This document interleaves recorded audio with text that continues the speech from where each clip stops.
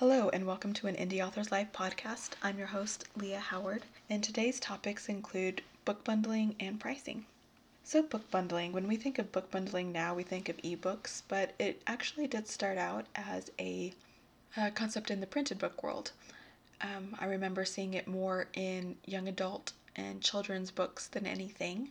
It was like individual printed books with their own covers, but there was this larger like cardboard carrying case, like a gift set, and they would be put together, and like I said, as a gift set, you would see them quite often at holidays and birthdays. And I think that it was kind of limited in scope of who would buy it. So that's why I think I saw it more in the children's book or young adult book world than anything. I'm thinking like Harry Potter, Chronicles of Narnia, The Dark is Rising, those kind of gift sets.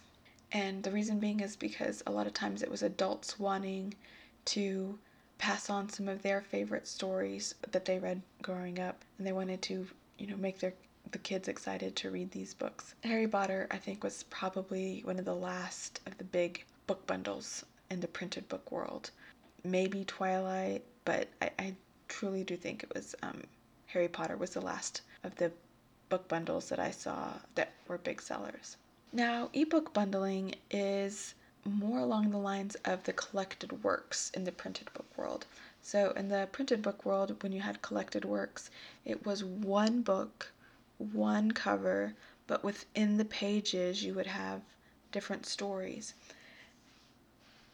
And so with it being ebooks, then that's what it is. It's one file with just the books within that one mega file.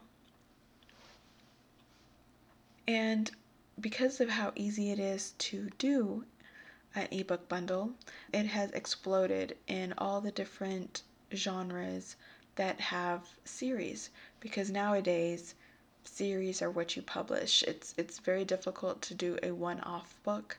You can do it if you're a name author, like for instance Stephen King or someone like that. Or if you're not a name author, there's one genre that I see a lot of individual books, and that's the thriller genre. There are some series, but there's a lot of individual as well. So name author, or a particular type of a genre that kind of lends itself to just a one-off book. You can have like an individual book, but most everyone else, it's at least a trilogy, if not like a full-on, never-ending series or something. So I'm thinking of things like in the romance, I guess, world, even historicals even do this, because there are some historicals that are series based. But for sure the contemporaries, I'm thinking like Nora Roberts or someone like that kind of bundles their series together. In the mystery genre, you have things like Kinsey Millhone or Suki Stackhouse or Stephanie Plum, where Raymond Chandler, a lot of his books are bundled together. So again, it's series. One detective, a lot of stories, and so you bundle them together. And of course, you have your sci-fi fantasy.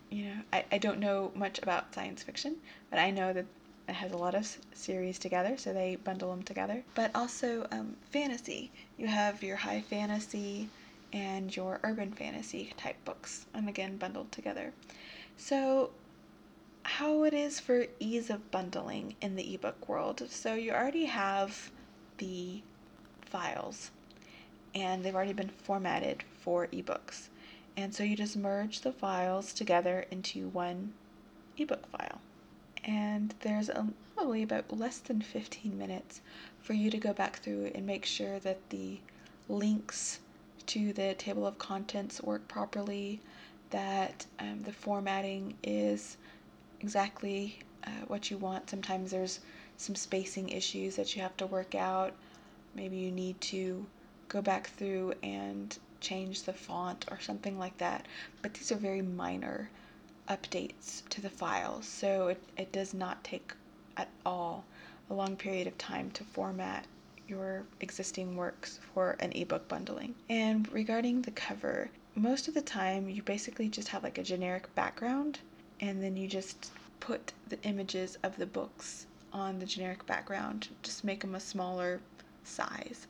And that's super easy to do. You can do that in 5 minutes.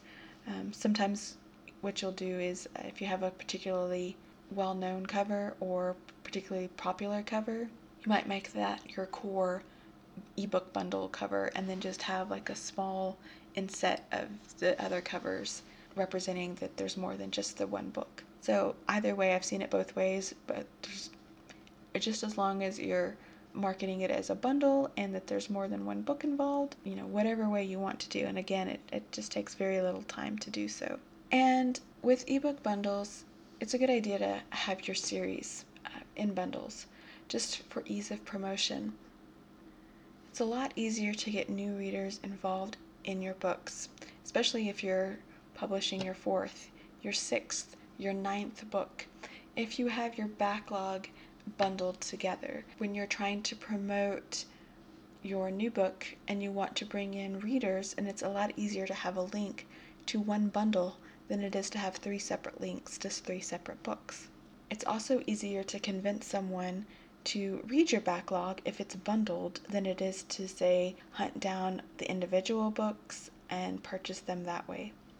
And again, just ease of making it, so why wouldn't you have a bundle? If it's easy to make, it's easier to promote, and hopefully it's able to engage new readership.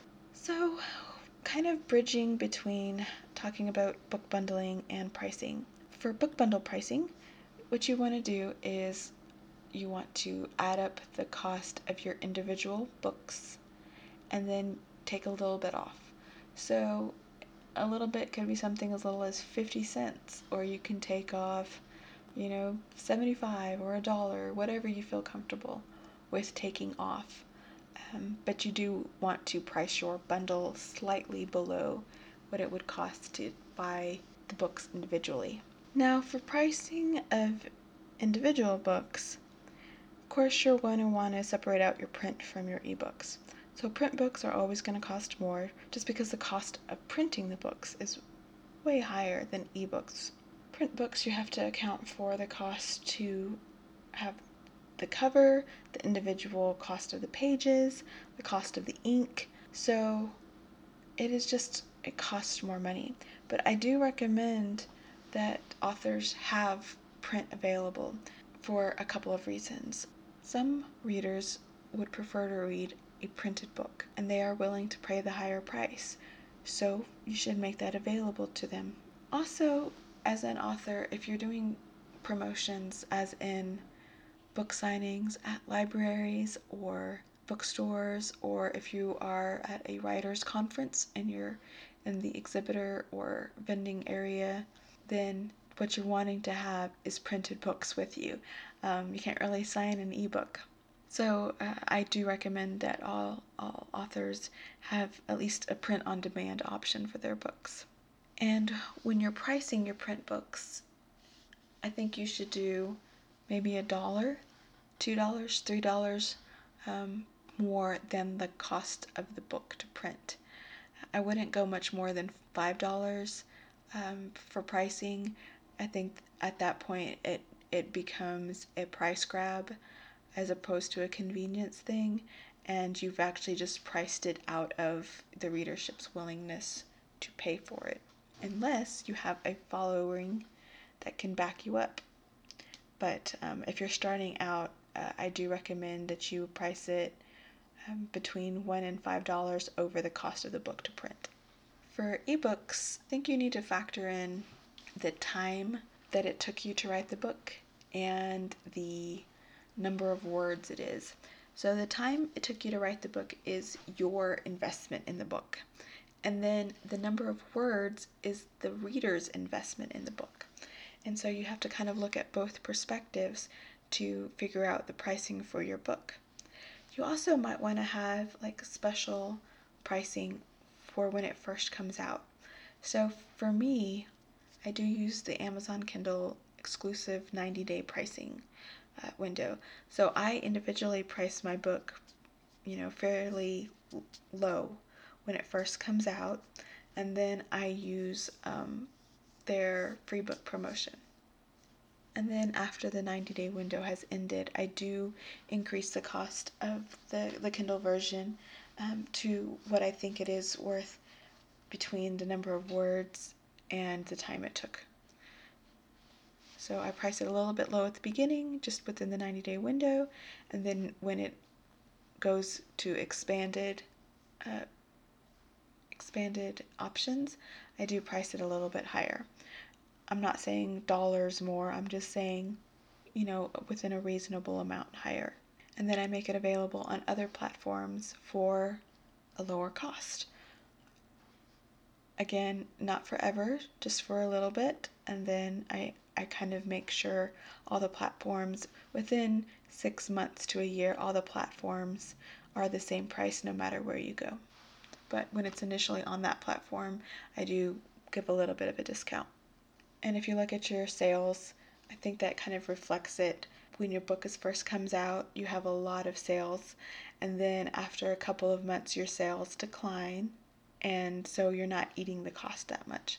And then when it goes to another platform, the other platform has an increase in sales, and then within a couple of months, it's kind of died down to a pretty steady, there's no high spikes or splurges. And then you'll see a spike when one of your new books comes out. People are checking you out and they start buying some of your old books. So again, you would wait until at least you have 3 books before you do a bundle, and you should time your bundle to close to the next time that you're going to publish something to make it easier to promote. So make your bundle available first, but make it available close to like a month or so away from your next book coming out, and so it's easier to cross-promote that way. So this has been a really long podcast. Yes, it's still less than 15 minutes, but it's a little longer than my usual 10 minutes. So thank you for sticking with me, and I hope you enjoy the rest of your day.